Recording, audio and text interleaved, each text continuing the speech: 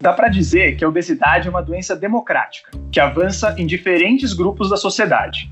A pesquisa Vigitel, que reúne informações de milhares de brasileiros ouvidos por telefone, aponta que em 2006, 11% dos entrevistados tinham obesidade. Em 2019, isso subiu para 20,3%, o que significa dizer que esse índice praticamente dobrou em pouco mais de uma década. E o aumento foi observado tanto em homens como em mulheres. E, infelizmente, a obesidade também ganhou espaço na infância. A OMS mostra que, em 1975, o sobrepeso e a obesidade afetavam 4% das crianças e adolescentes entre 5 e 19 anos no mundo. Essa taxa saltou para cerca de 18% em 2016, ou seja, ela mais do que quadriplicou em 40 anos. Números como esses, eles preocupam, só que eles escondem também particularidades de certos subgrupos. É aquela coisa, né? A obesidade chegou para todo mundo, mas talvez de uma maneira ligeiramente diferente para cada grupo, com consequências diferentes e tratamentos diferentes também. É isso que a gente quer discutir no segundo episódio da série especial sobre obesidade do podcast Detetives da Saúde, que tem o apoio da Novo Nordisk e da campanha Saúde Não Se Pesa. Você pode encontrar mais informações sobre essa iniciativa no site www.saudenãosepesa.com.br ou no perfil do Instagram, @saudenãosepesa. E se você não ouviu ainda o nosso primeiro episódio, que fala da interação entre a obesidade e a pandemia de Covid-19, depois que você terminar isso aqui, já pode pular para ele. Bom, o meu nome é Theo Ruprecht e eu sou editor da Veja Saúde, da Editora Abril. Hoje, a gente vai dividir esse episódio em 3 blocos, cada um com um entrevistado diferente. A gente vai começar falando de obesidade na infância e adolescência, partir para a obesidade entre as mulheres e terminar com a obesidade no público masculino e conforme envelhecemos. Então vamos lá!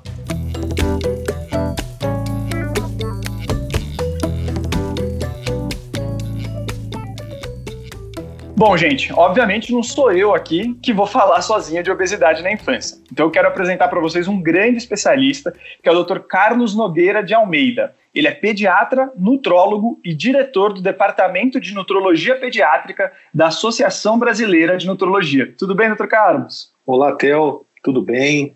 Quer dizer que é um grande prazer participar dessa série Detetives da Saúde, falando de um tema que para mim é um tema muito querido, é um tema muito caro para mim, que é o tema obesidade infantil. Então eu queria dizer que eu fico muito feliz e agradeço muito o convite. Legal. Até por isso, doutor Carlos, pegando um pouco da sua experiência, né?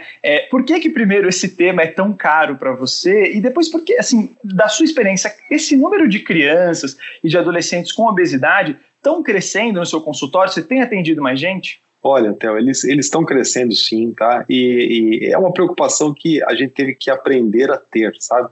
Eu me formei em 1990, terminei a residência em 93 e eu posso te dizer que eu não tive aula sobre obesidade, porque não era um problema.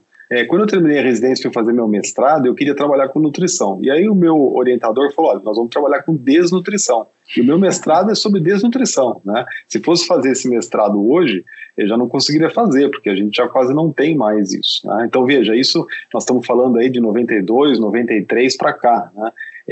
Mas naquela época é interessante até que foi mais difícil do que eu imaginava encontrar as crianças desnutridas, sabe? Então a gente já devia estar vivenciando esse processo que a gente chama de transição nutricional já naquela época. Mas depois disso, começou a aumentar de maneira muito marcante, né? E no consultório, a gente vê que quando você atendia nutrição, lá no começo, né, nos anos 90, no começo dos anos 2000, a gente atendia muita criança que não comia, crianças com colesterol alto, com anemia, mas aí começaram a aparecer os casos de obesidade. E hoje eu costumo dizer para os meus alunos, né, que se você abrir um consultório e disser que você entende de nutrição, você tem que saber que metade ou mais dos seus pacientes serão pacientes obesos.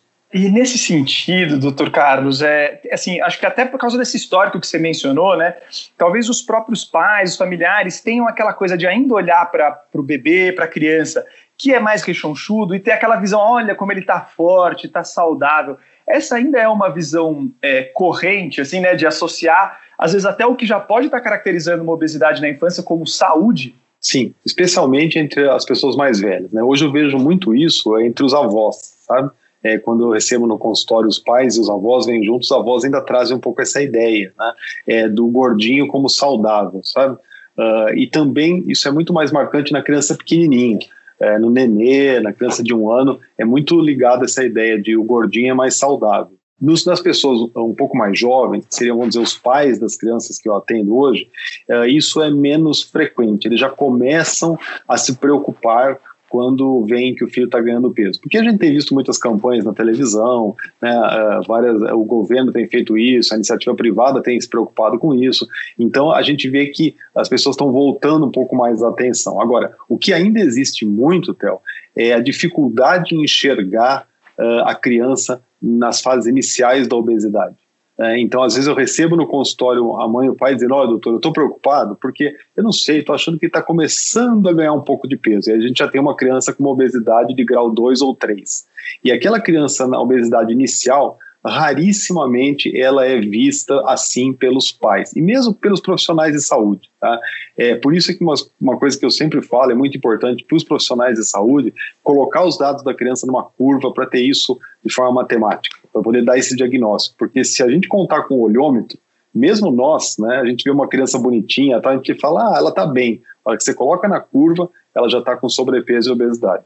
Legal, até isso que eu ia perguntar, doutor Carlos, como é que a gente primeiro mede, né, a obesidade entre crianças e adolescentes, essa curva que você falou, explica um pouco melhor para a gente como funciona, e também, você falou, né, o olhômetro ele engana bem a gente, mas o pai que está ali não necessariamente consegue caminhar tão bem nessas curvas que vocês falam, o que ele pode fazer para detectar já mais precocemente essa questão? Olha, eu diria que para o leigo, o grande segredo é ele procurar um profissional. Sabe por quê, Theo? Porque o que acontece é que é diferente do adulto. Se nós estivéssemos falando de adulto aqui, eu falaria agora para você, pega um papelzinho aí, pega o seu peso, divide pela sua altura multiplicada por ela mesma, né, ao quadrado, e você vai ter o IMC. Esse índice de massa corporal, se ele tiver entre 25 e 30, você tem sobrepeso, acima de 30 você tem obesidade, ponto. O que acontece é que a relação entre o peso e a altura na infância e na adolescência, ela não é constante. Tem época que a criança cresce mais, engorda menos, cresce mais e por aí vai, né? Ou seja, você não consegue ter esse número fixo. Esse número, ele varia. E como ele varia, você tem que olhar numa tabela ou num gráfico, tá?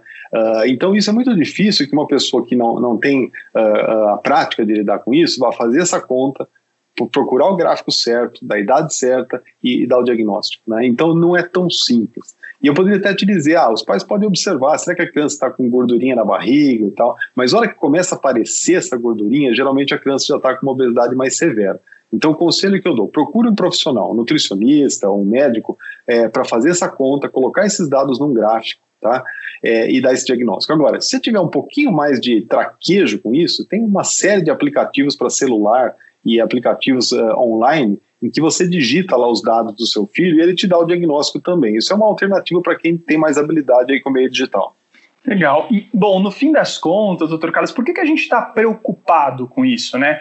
O que a obesidade pode fazer já na infância e na adolescência? Eu gostei muito da forma como você fez essa pergunta, Vel, porque você colocou o já no meio, né? E, em geral, as pessoas perguntam para a gente assim, olha, o que vai acontecer quando essa criança crescer? O que vai acontecer quando ela for adulta, né? E aí tem um exemplozinho simples, assim, só para justificar o que eu quero dizer. Uma pessoa que tem um infarto do miocárdio é porque ela obstruiu lá a sua coronária. Essa obstrução, ela leva de 30 a 40 anos para acontecer. Ou seja, se o indivíduo infartou com 50 anos, ele começou a obstruir com 10.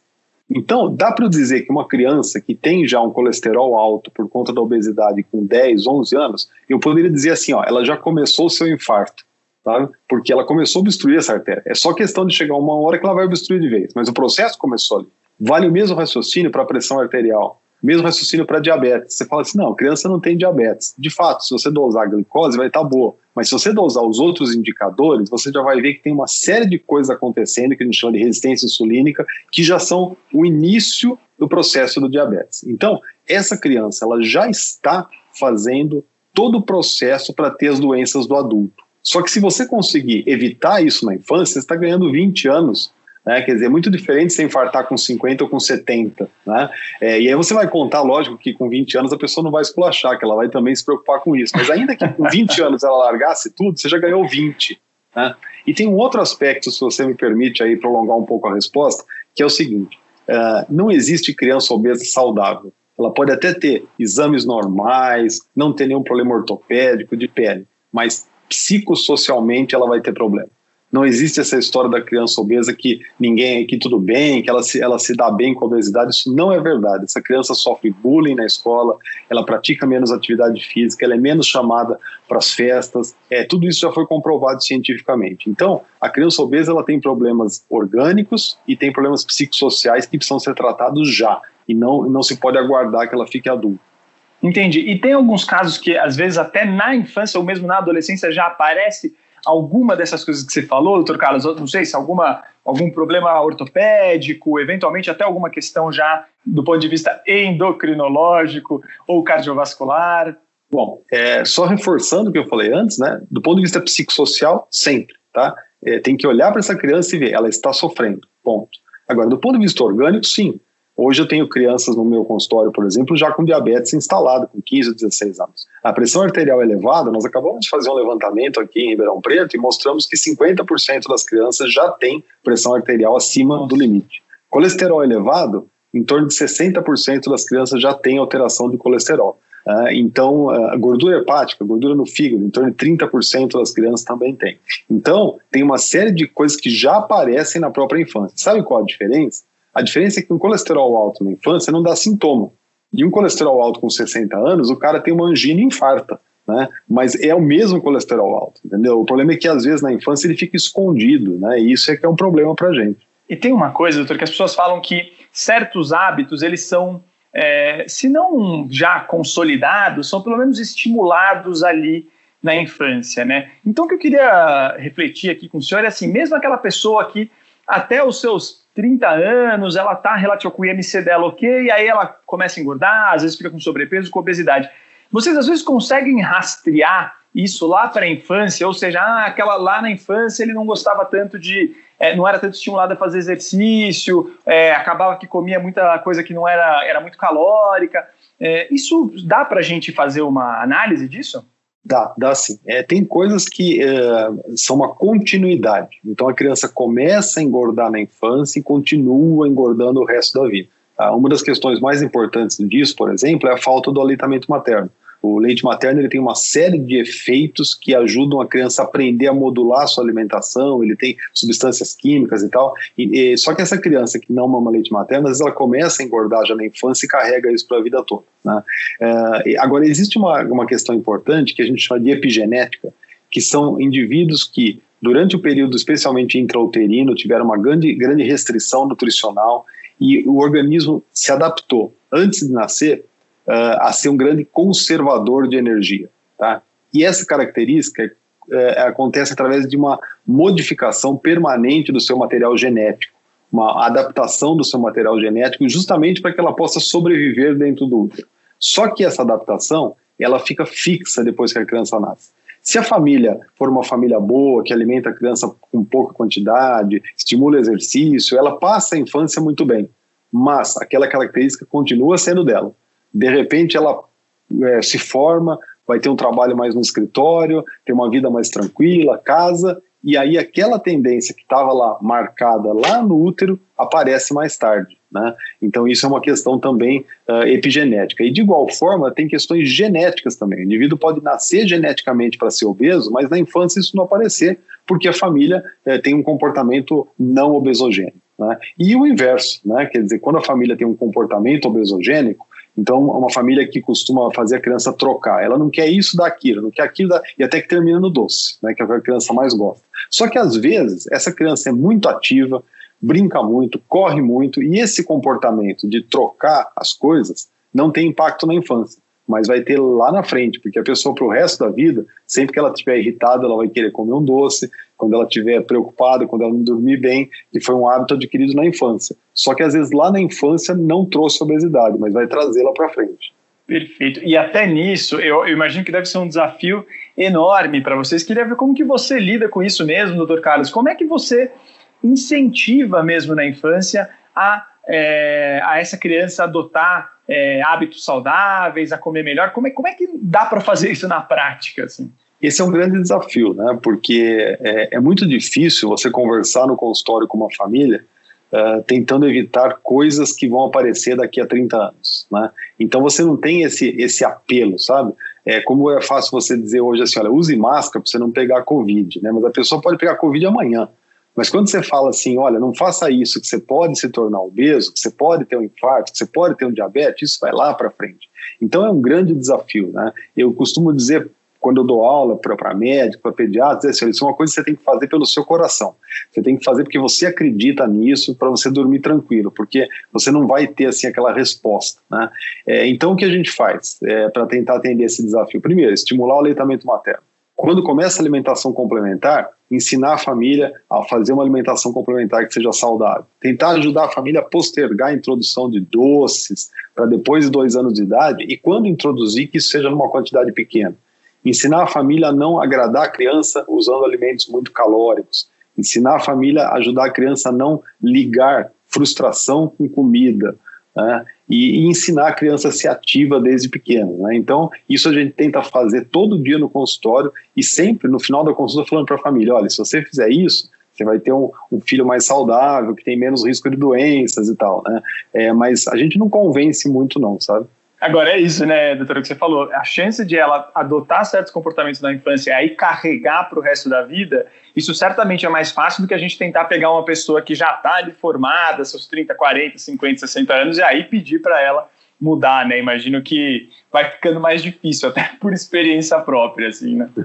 Não, e vejo tanto que isso é complexo, né? O que você falou está perfeito, né? Se você muda, não muda não, se você cria um hábito bom na infância, ela vai levar esse hábito para a vida inteira, né? Você não ensina a criança a escovar o dente quando ela é pequena, e depois ela vai escovar o dente o resto da vida. Só que, para você ensinar isso para a criança, você precisaria ter isso na família.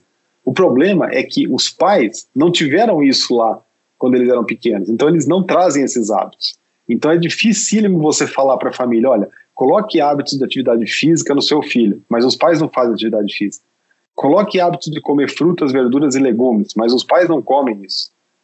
Evite que seu filho coma quando está frustrado, mas os pais fazem isso. Então veja, esse é o grande desafio, porque você não pode fazer a criança ser um ET dentro da família. Só aquela criança é diferente, você teria que mudar o hábito da família inteira. Só que mudar o hábito já arraigado do pai e da mãe é muito complicado. A gente está falando aqui de, vamos dizer, estratégias comportamentais, entre aspas. Existem casos em que às vezes você precisa entrar com um tratamento mais propriamente, doutor Carlos? Existe esse cenário, vamos dizer, não sei se é mais grave, mas mais intenso, existe isso? Existe sim, e eu sempre falo que o tratamento da obesidade ele é como se fosse uma escadinha, sabe? E você começa pelo primeiro degrau, né? E às vezes o primeiro degrau é coisa muito simples, tem pacientes que respondem muito bem quando você fala, olha, reduz o refrigerante, você não precisa nem falar para tirar, você manda reduzir. E isso já tem um impacto grande. E aí você vai subindo esses degraus, né? As orientações comportamentais.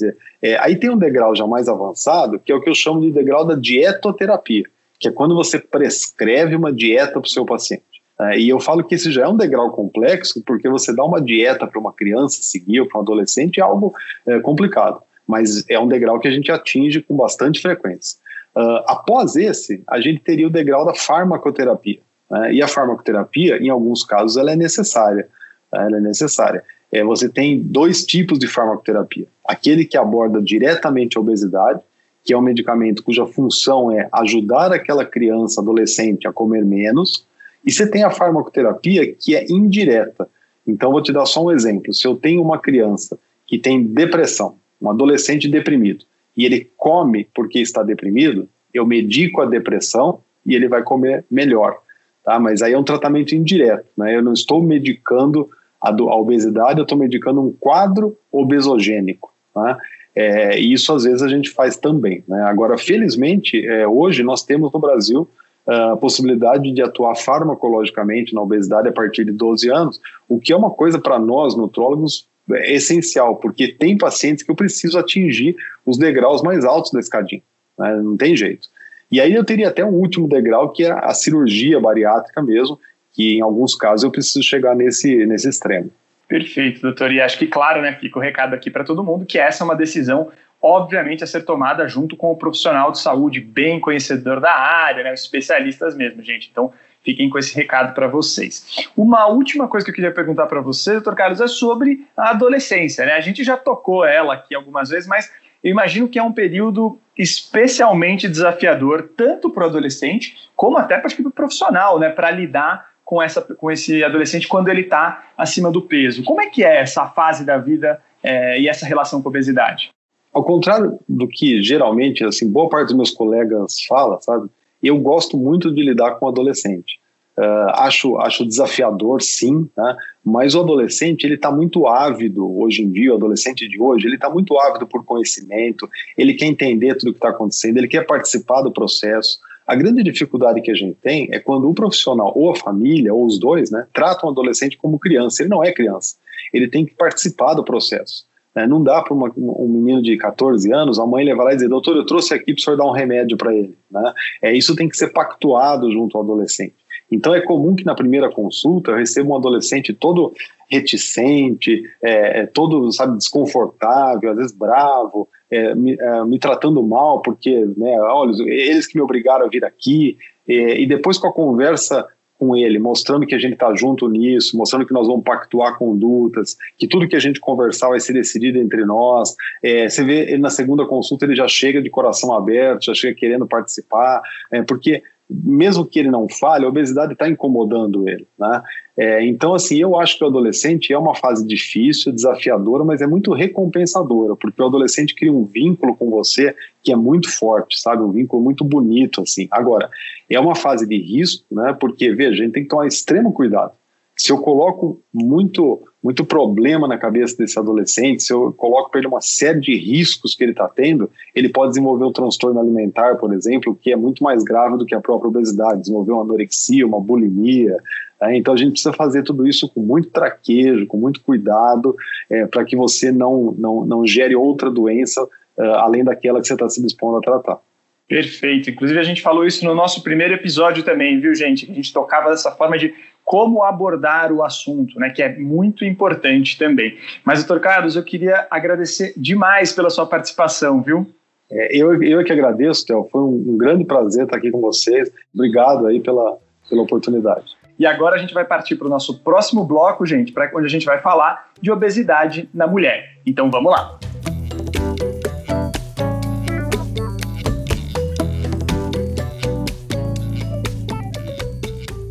Bom, gente, vamos passar agora da criança e do adolescente para a mulher. E quem vai conversar com você sobre isso aqui é o ginecologista Luciano Pompei. Ele é professor da Faculdade de Medicina do ABC e livre docente pela Universidade de São Paulo. Tudo bem, doutor Luciano? Como você está? Tudo bem, Theo. E você? Tudo ótimo. Bom, super obrigado por estar aqui com a gente, doutor Luciano. E assim, vamos começar falando um pouco desse lado comportamental da coisa, ou mesmo da pressão social, que às vezes é mais imposta à mulher, né? Eu acho que ainda, infelizmente, tem uma ligação entre obesidade e estética muito forte, né? Muito ligada ainda ao sexo feminino.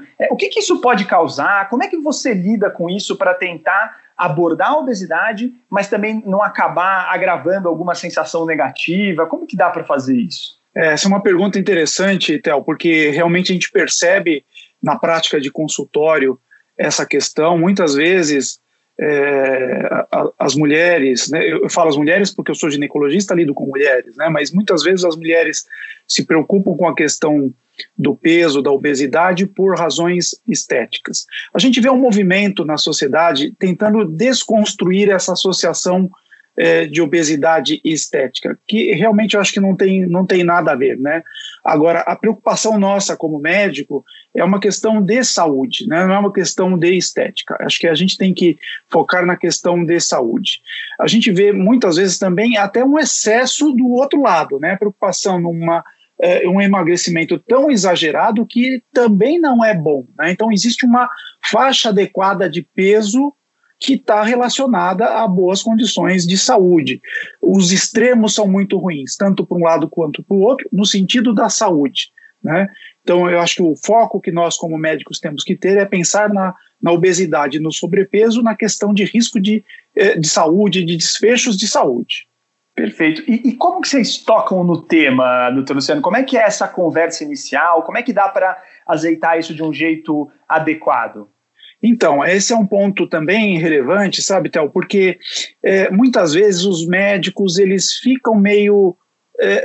não sentem tão à vontade de tocar nesse assunto porque imaginam que a paciente vai pensar que talvez o médico está chamando, dizendo que ela tem obesidade, ou que ela é obesa, ou que ela tem sobrepeso, mas a gente está tentando mudar isso como médico, se familiarizar mais com esse assunto. Tem um trabalho importante, multinacional chamado Action, que mostrou que as pacientes, como regra geral, a grande maioria se sente bem em ser abordadas pelo médico em relação à questão do peso, de medidas que possam fazer para enfrentar melhor este problema, né? Então, a gente, até quando estamos diante de atividades das sociedades médicas, a gente tem proposto atividades aos médicos no sentido de tentar fazer com que eles percebam que falar de obesidade, de sobrepeso, faz parte do papel do médico e que a paciente, na grande maioria, não vai achar ruim que ele faça isso.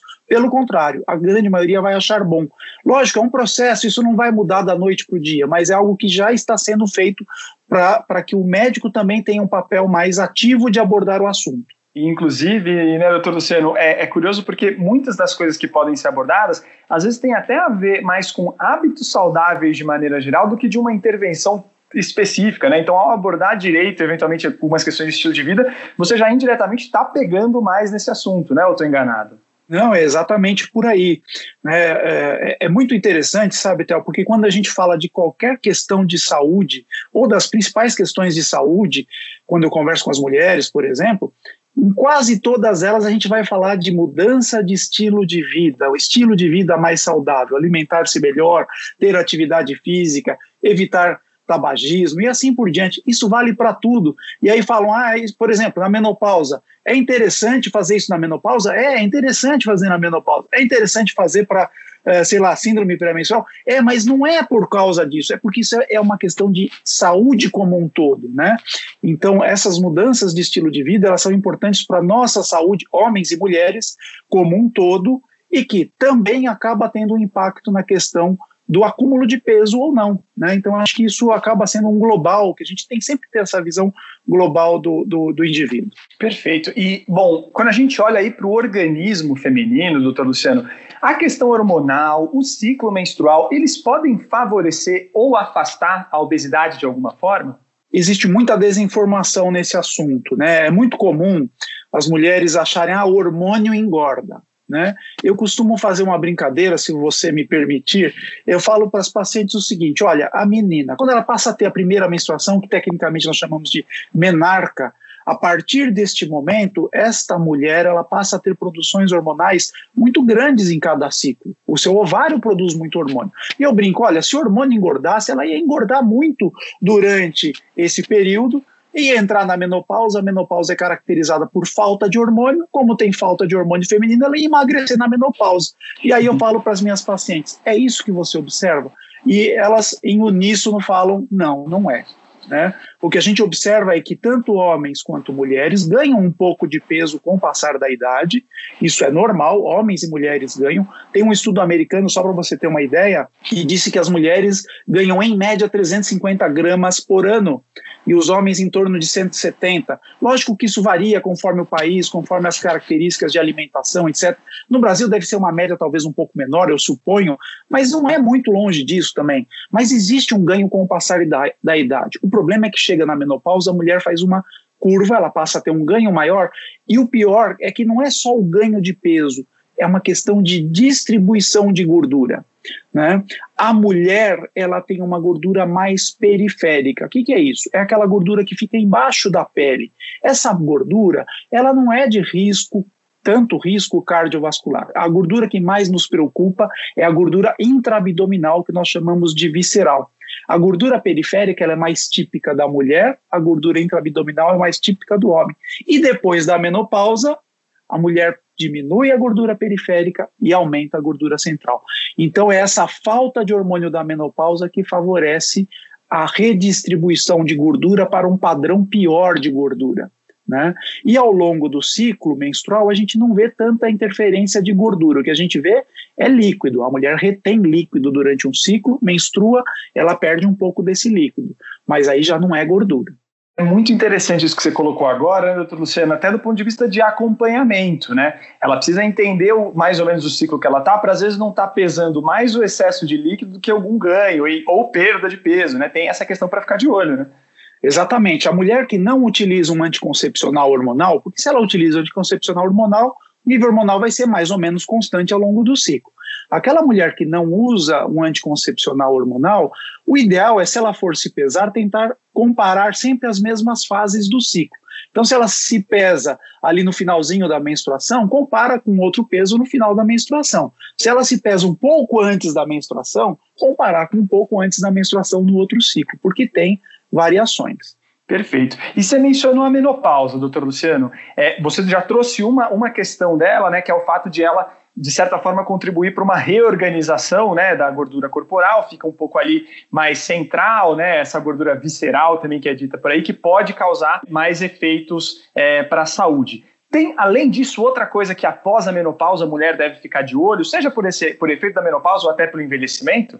Fase de pós-menopausa é sempre um período com uma série de mudanças, né? A alteração hormonal naturalmente já aumenta o risco cardiovascular. A mulher na menopausa, se eu pegar numa mesma faixa etária, tá? Porque, lógico, existe o fator envelhecimento. Todos nós, a cada instante, estamos um pouco mais velhos, né? Então, se eu pegar o envelhecimento, o aumento da idade, se associa a maior risco cardíaco, a maior risco cardiovascular. Então, se eu pegar uma mesma faixa etária, por exemplo, dos 50 aos 55 anos, ou dos 45 aos 55, e eu separar mulheres que já estão na menopausa e mulheres que não estão na menopausa. As mulheres na menopausa têm mais risco cardiovascular, porque a falta do hormônio endógeno produzido pelo ovário aumenta o risco de doenças cardiovasculares.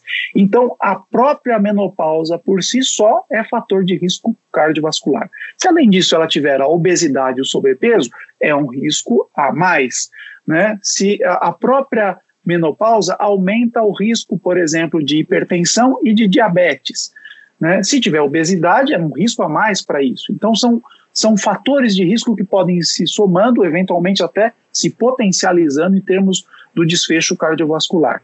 Lembrar também que, já que estamos falando de obesidade, a obesidade especificamente na mulher, né, já que sou ginecologista, né, ela está associada a outros riscos, né, risco aumentado para alguns cânceres, né, na mulher antes da menopausa pode ter interferência na fecundidade, na fertilidade das mulheres e assim por diante, né?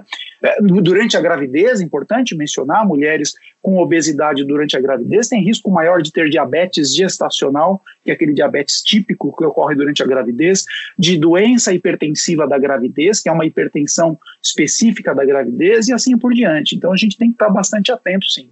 Legal, doutor Luciano, mas você até tocou na questão da gestação, então. Esse é um período especial para ficar de olho na obesidade? Como é que vocês abordam esse assunto aí? E ele é um fator de risco para agravar alguma coisa?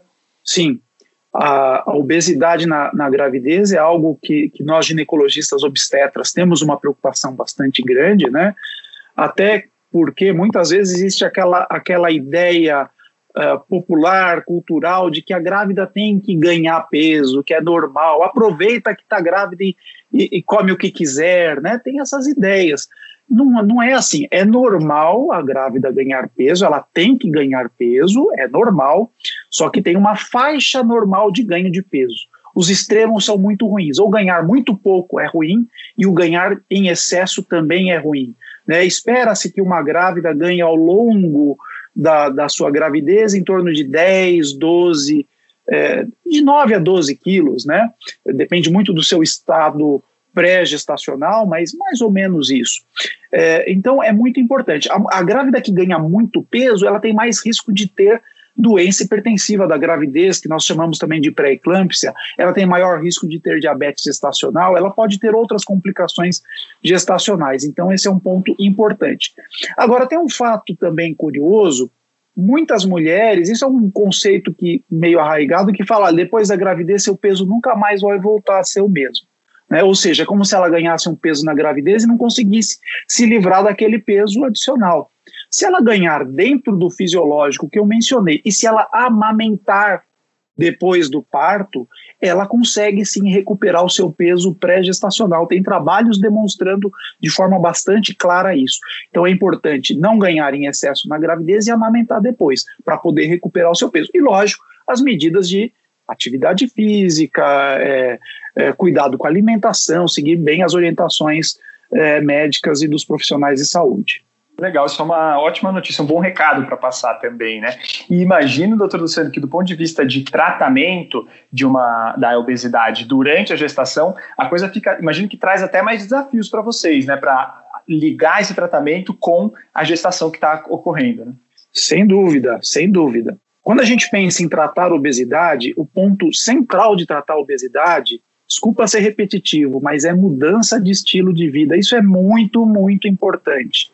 Existem remédios? Existem remédios. Os remédios podem ajudar muito nisso, podem ajudar muito, facilitar muito esse processo. Só que na gravidez eu tenho restrições ao uso dos medicamentos. Então, na gravidez fica muito mais difícil, não dá para pensar em tratar obesidade ou sobrepeso ou excesso de ganho de peso com medicamentos. Aí é muito importante, o ideal é prevenir, é tentar, vai sempre na consulta pré-natal, acompanhando o peso, perceber o que está saindo da curva esperada, olha, vamos ver o que está errado, vamos tentar corrigir essa alimentação e assim por diante. Lógico que para quem tem essa possibilidade de ter um acompanhamento nutricional, isso é muito válido também, ajuda muito, né? Mas faz parte da consulta pré-natal o médico ver o peso toda a consulta para ver se está indo bem, se não está escapando, né? Isso é essencial.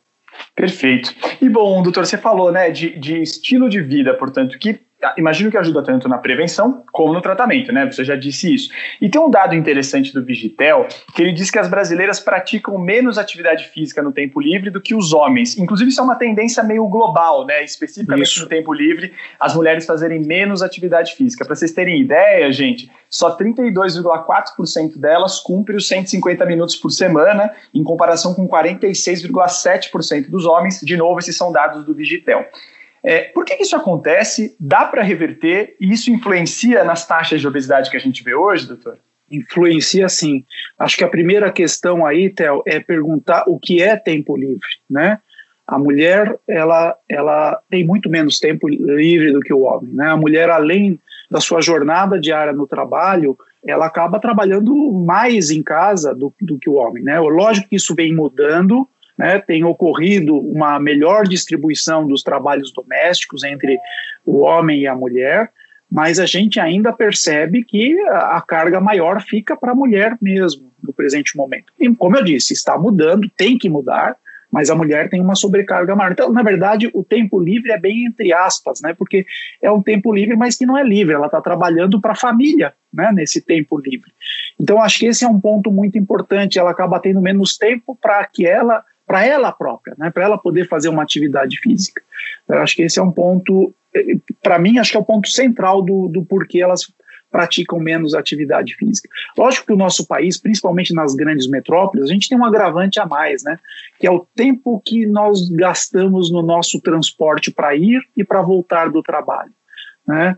Então, com isso, acaba sobrando menos tempo ainda para uma prática de uma atividade física, né? Então, para aquelas mulheres, por exemplo, que dependem do transporte público, uma das sugestões que eu dou, olha, se depende do ônibus, por exemplo, desce um ponto antes, né? Ou 2 pontos antes, termina o seu trajeto a pé, se isso for seguro, né? Porque é uma atividade que você já vai fazer. Lembrar que a atividade física, ela não é só bom para o corpo, ela é bom para a mente também, né? Quando você faz, por exemplo, uma caminhada, além de ser bom para a tua saúde física, você está fazendo uma higiene mental. Isso ajuda, diminui a ansiedade, diminui o estresse e pode, inclusive, fazer com que você assalte menos a geladeira, porque é da nossa tendência, né? Às vezes, quando você está ali meio ansioso, as pessoas imperceptivelmente acabam se alimentando de forma indevida, é muito comum isso. Então ajuda também, inclusive, nessa higiene mental, né? Agora, é um desafio, e mudar estilo de vida, mudar hábitos de vida é muito difícil, né? Porque muitas vezes fala, preciso fazer exercício? Preciso. Ah, não, amanhã eu começo. Aí chega amanhã, puxa, hoje eu estou cansado, né? Amanhã eu começo, e a gente vai empurrando. O mais difícil é dar o primeiro passo, né? Eu sempre falo isso para as pacientes. É difícil começar. Depois que você começa e que você se habitua, aí você começa a sentir falta do dia que você não pode fazer, Você se acostuma com a atividade física. Então, romper essa barreira, acho que esse é o ponto mais importante, romper a barreira da inatividade. Dali para frente você vai acabar continuando. Perfeito, doutor Luciano. Eu queria agradecer demais por você ter dedicado esse tempo aqui para a gente, enriqueceu muito aqui o nosso debate. Muito obrigado, viu? Eu que agradeço. Só antes de terminar, eu queria te falar uma última coisa. As pessoas confundem muito a obesidade com nutrição, né? E tem pessoas que podem estar com sobrepeso ou obesas e não estarem bem nutridas, né? Nutrição envolve proteínas, carboidratos, lipídios, vitaminas, minerais, uma série de coisas. Às vezes a pessoa está com excesso de carboidrato e por isso ela está obesa, mas está faltando algum nutriente ou micronutriente. Então, muito importante desfazer essa ideia de que obesidade signifique boa nutrição. Isso não é verdade. Ótimo recado. Muito obrigado, doutor Luciano. E agora, então, a gente vai para o nosso bloco sobre a saúde e a obesidade no homem e entre os mais velhos. Lembrando que esse podcast tem o apoio da Novo Nordisk.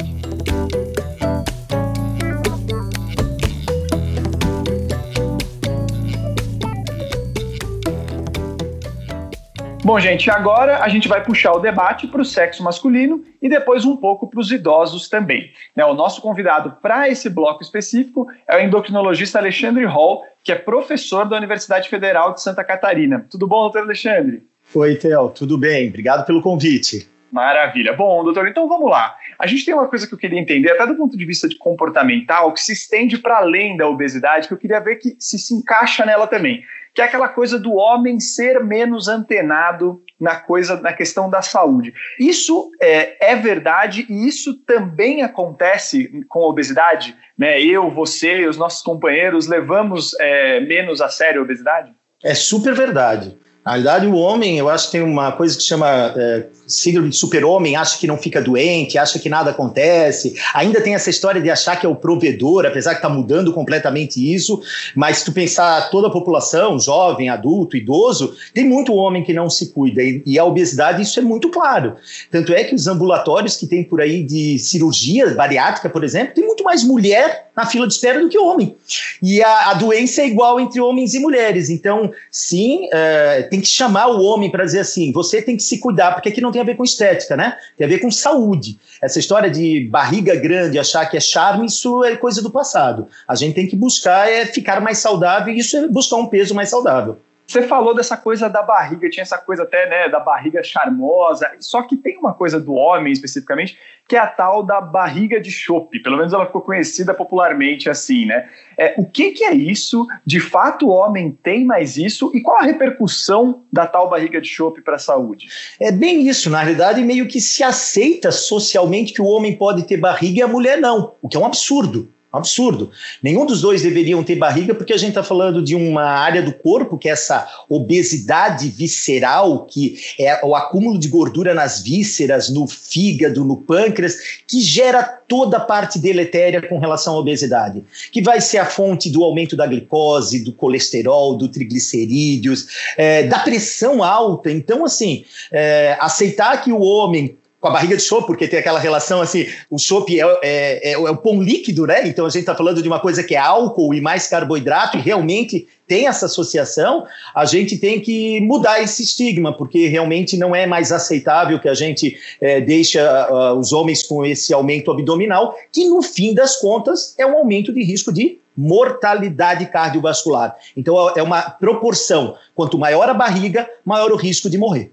E nesse sentido, doutor, parece que essa barriga ela se acumula um pouco mais para frente, né? Ela se torna mais proeminente, né? E isso é uma característica um pouco masculina, pelo menos se a gente comparar com as mulheres antes da menopausa, se eu não estou enganado, né? É essa barriga que preocupa mais vocês? Exatamente. Tem dois formatos, Theo. Tem um formato de pera e o formato maçã.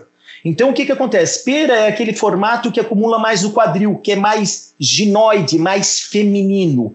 E maçã é aquela barriga que tu estás falando, que é justamente esse aumento do abdômen, muitas vezes até protuso, e esse é mais perigoso. Os dois não são legais, mas o abdominal, essa protusão do abdômen, ele realmente é pior. E a gente tem inúmeras evidências do ponto de vista científico do quão pode ser deletério. É realmente uma fábrica de substâncias inadequadas para o nosso corpo. Quanto maior o abdômen, pior é a situação do ponto de vista de saúde. Legal, muito interessante isso que você colocou até, doutor Alexandre, nessa linha de como abordar o homem e abordar a obesidade. Imagino que muitos dos homens nem chegam com essa queixa, né? E aí talvez tenha que encontrar um caminho para falar disso. Como que vocês fazem isso? Tem alguma estratégia que a gente pode tentar aplicar um pouco mais no cotidiano? Sensacional o teu comentário, porque assim, ó, eu te diria que metade dos homens que chegam no consultório com obesidade, eles não foram pela obesidade, eles foram por outro motivo. E aí a gente trata a história de emagrecer como talvez algo secundário, seria o principal, mas na cabeça dele não vai ser o principal e ele vai emagrecendo aos poucos e a gente chega lá. Sem sombra de dúvida, quando afeta a função sexual é uma coisa que leva ele no consultório e tem que lembrar, como eu expliquei anteriormente, que se cai a testosterona, pode ter queda de libido, pode ter disfunção erétil, e isso assusta o homem. Esse é um ponto nevrálgico do estímulo ao tratamento, né? Às vezes ele vem porque tem diabetes, às vezes ele vem porque tem alteração de colesterol, mas sempre o tratamento vai ser do que já complicou e mais a perda de peso.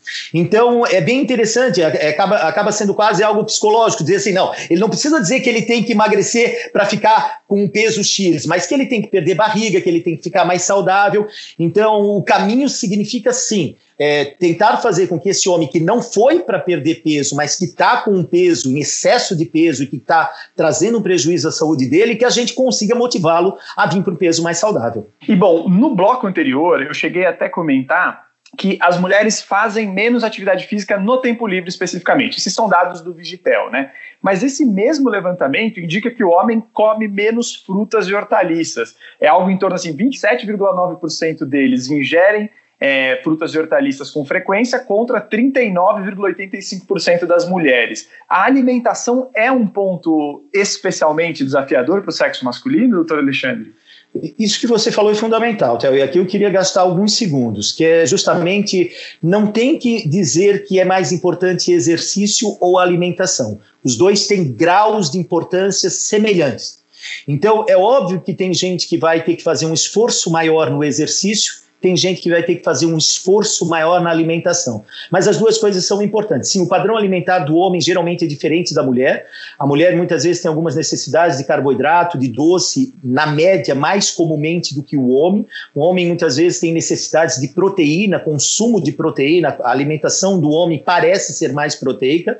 Mas quando a gente vai para essa situação das saladas, das frutas, faz falta, né? Porque a gente está falando dos micronutrientes, dos macronutrientes. Então, ter uma alimentação saudável é parte do processo de emagrecimento para buscar saúde, porque aqui também é outro ponto importante. Emagrecer a qualquer custo, você pode emagrecer, por exemplo, com uma doença, você pode ter câncer e emagrecer, e ele não necessariamente vai ser um emagrecimento saudável.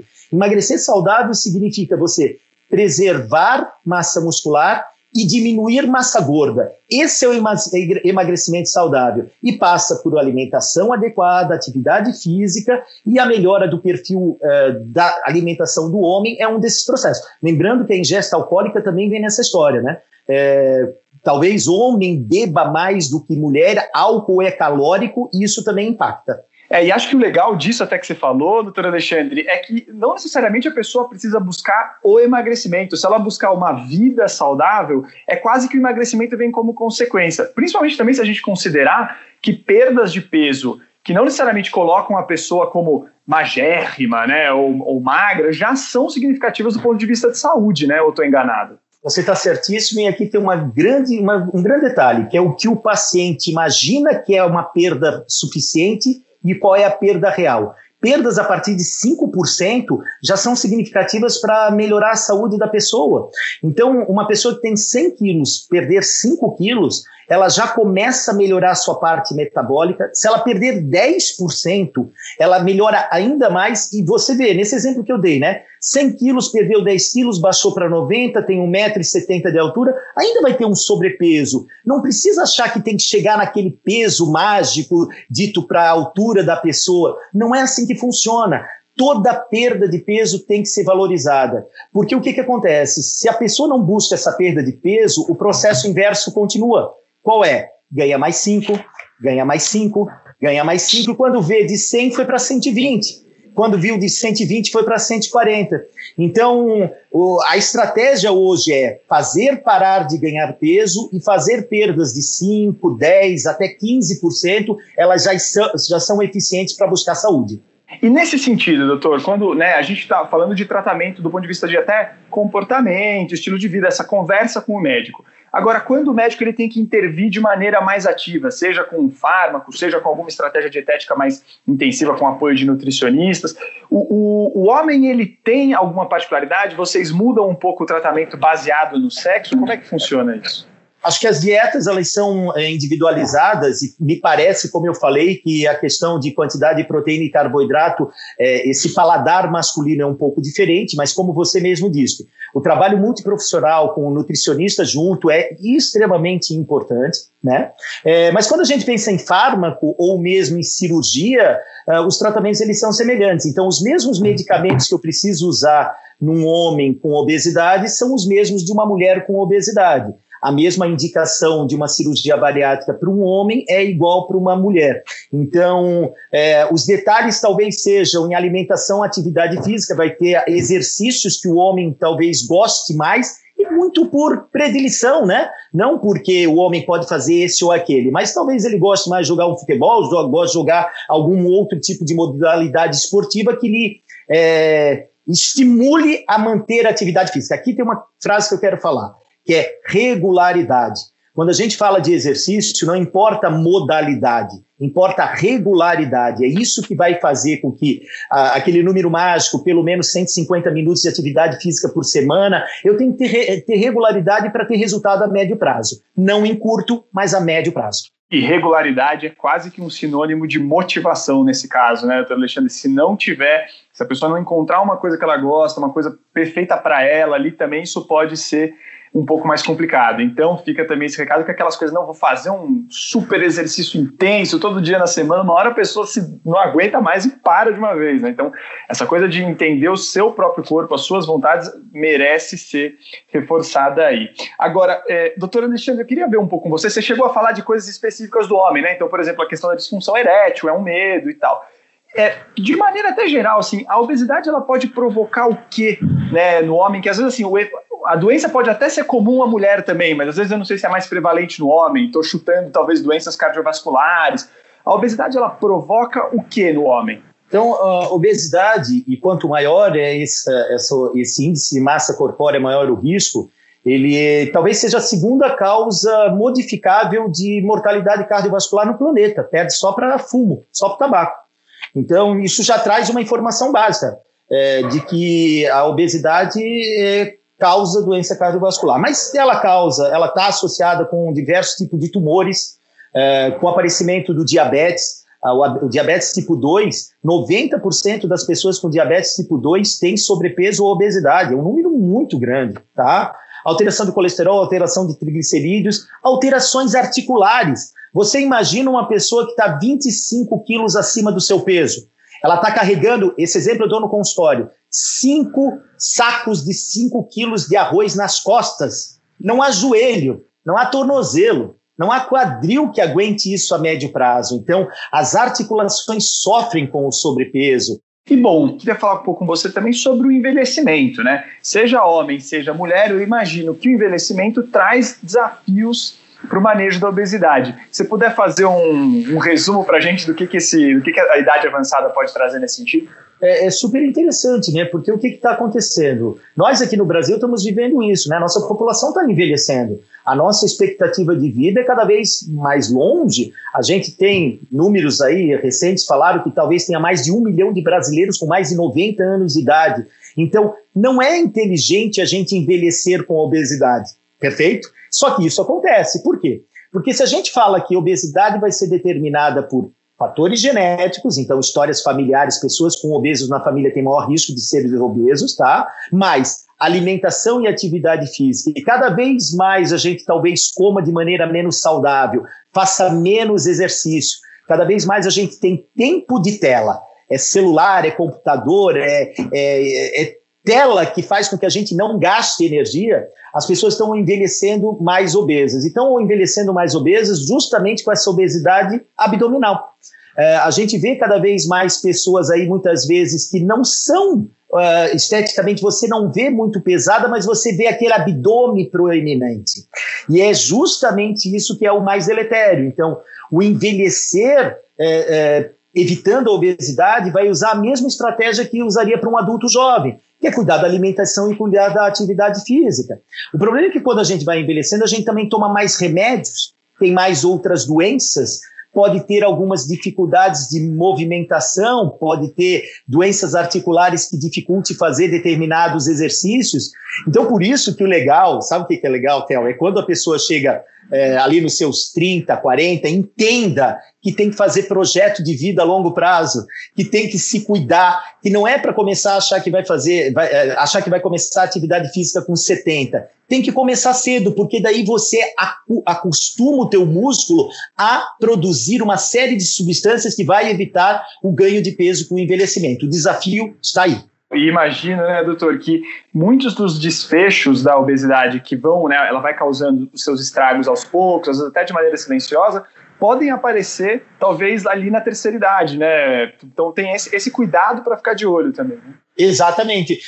Tu sabe que vários profissionais de outras áreas estão com esse olhar muito cuidadoso. Então, eu recebo pacientes da oncologia, pacientes da mastologia, pacientes da urologia que vêm, pacientes que eles estão cuidando, que têm fatores de risco para determinados tumores e que eles querem evitar que, ao envelhecer, essas pessoas ganhem o tumor. Então, é tão gratificante ver que já existe o entendimento que, para evitar o problema no futuro, você tem que começar agora. Então, sim, a gente consegue evitar, é possível você, mudando uma pessoa que chegou numa determinada idade, vamos dizer um exemplo qualquer, o cara chegou obeso aos 40 anos de idade, isso é uma sentença de que ele vai ter uma doença lá no futuro associada à obesidade? Não, isso é um fator de risco. E a gente consegue modificar? Sim, a gente reverte esse fator de risco, fazendo com que venha para um peso mais saudável e que tenha um estilo de vida mais saudável. Porque esse é um outro detalhe que eu acho que vale a pena falar. Perder peso, às vezes, não é o desafio. O desafio é manter a perda de peso. Então, muitas vezes, a pessoa consegue fazer a perda de 5%, 10%, só que o reganho de peso, no chamado efeito sanfona, é uma realidade. Então, a gente tem que fazer perder peso, mas tem que fazer a manutenção dessa perda de peso saudável a longo prazo. Agora, doutor, eu queria falar com você sobre uma coisa que também vai ficando mais comum com o avançar da idade, que tem um nome até meio complicadinho, que é aquela obesidade sarcopênica. Explica pra gente o que é isso e por que a gente deve se preocupar com isso, especialmente, né, com o avançar dos anos. E pior que é cada vez mais comum. A palavra tem origem latina, sarco, músculo, peria, diminuição, então é diminuição do músculo com uma pessoa que tem obesidade. Mas como é que pode isso? Pode. Imagina que o IMC, o Índice de Massa Corpórea, ele traz uma informação que é um cálculo do peso dividido pela altura ao quadrado. Ele não calcula quanto de músculo, quanto de osso, quanto de gordura a pessoa tem. Vou te dar um exemplo. O Arnold Schwarzenegger, quando foi Mr. Olímpia, lá nos anos 60, o índice de massa corpórea dele era de 31, obesidade grau 1. Só que ele tinha quanto? 4% de gordura, ou seja, ele era um bloco de músculo. Aqui a gente está falando o contrário.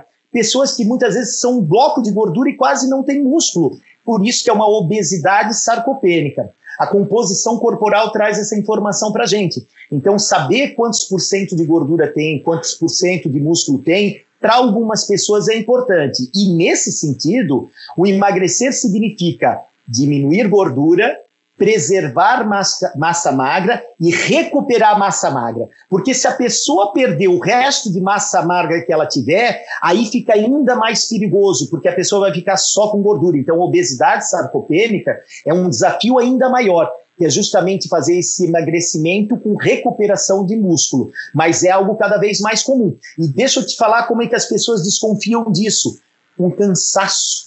Porque como falta músculo, a pessoa está pesada, às vezes não está nem tão pesada assim, mas falta músculo. O músculo faz com que a falta do músculo faz com que ela não ande direito, não caminhe direito, não tenha vontade de fazer as coisas. Nesse caso, A avaliação médica ela é muito importante para poder fazer esse diagnóstico bem feito. E como você falou anteriormente, emagrecer claro, tem uma equipe multidisciplinar é fabuloso, mas qualquer um pode tentar emagrecer melhorando a alimentação, sentindo-se estimulado pelo que a gente está falando aqui, né, Theo? Então qualquer um pode começar a se exercitar, melhorar a alimentação. Eu acho que essa é a vantagem da comunicação em massa, da internet, que traz informações, mas quando a gente vem nessas situações que as doenças começam a associar, aí não tem jeito. A avaliação médica se faz necessária para poder fazer o tratamento mais adequado. Perfeito. E acho que a gente está falando aí especificamente do pessoal mais velho, né, doutor Alexandre? Porque eles já teriam naturalmente uma perda muscular, né? Então acho que isso pode se intensificar e aí levar para esse quadro extremamente preocupante, né? Isso, e é interessante porque o que acontece? As pessoas muitas vezes aceitam esses sintomas de dificuldade de deambular, dificuldade de caminhar, como, não, é velhice, está tudo bem. Não é verdade. Tem coisas que a gente consegue intervir para ajudar nesse envelhecimento. Como eu falei antes, a gente está vivendo mais, então não é porque você tem 70, 80 anos, 90 anos que não tenha que ter qualidade de vida. Na minha opinião, Theo, envelhecer significa ter qualidade de vida. E é isso que a gente tem que buscar arduamente para a nossa geração, para a geração que está vindo, porque é um desafio cada vez maior, visto os números que a gente tem de obesidade aumentando no planeta Terra. Eu acho que com a pandemia, infelizmente, a gente está tendo um processo de piora por causa desse movimento de ficar mais parado, mas eu acredito no que nós estamos fazendo, que é o caminho inverso, que é informação para as pessoas se estimularem a vir para o peso mais saudável. Perfeito. Doutor Alexandre deu a deixa perfeita para a gente encerrar aqui o nosso podcast. A gente também acredita muito nisso, mas eu queria agradecer demais pela sua participação, viu, doutor Alexandre? Eu que agradeço, Theo, foi um prazer conversar contigo e espero que as pessoas fiquem tocadas para buscar um peso mais saudável, que esse é o grande objetivo. Esqueçam estética, busquem peso saudável, se sintam confortáveis, se sintam bem, e isso é buscar saúde em última análise. Perfeito. Eu também queria aqui aproveitar para agradecer o Rafael Bertazzi, que faz a edição, cuida da mesa de som, da captação. Ele é o nosso mágico do som aqui. A gente tem na produção eu, que também faço a apresentação, e o Diogo Sponchiato, que é redator-chefe da Veja Saúde. Também queria agradecer aqui ao Xande Oliveira, que coordena todas as gravações do Estúdio de Abril, e a Editora Abril de maneira geral, para tornar esse podcast possível. Também reforçando que este é um podcast que tem o patrocínio da Novo Nordisk, gente. E se vocês têm críticas, sugestões, elogios ou qualquer outro comentário que queiram fazer pra gente, é só comentar nas nossas redes sociais. A gente tem o Instagram, tem o Twitter, tem o Facebook e tem também o e-mail se você quiser, que é o saude.abril@atleitor.com.br. Então é isso, gente. Muito obrigado e quinta-feira que vem tem mais um episódio para vocês. Tchau, tchau!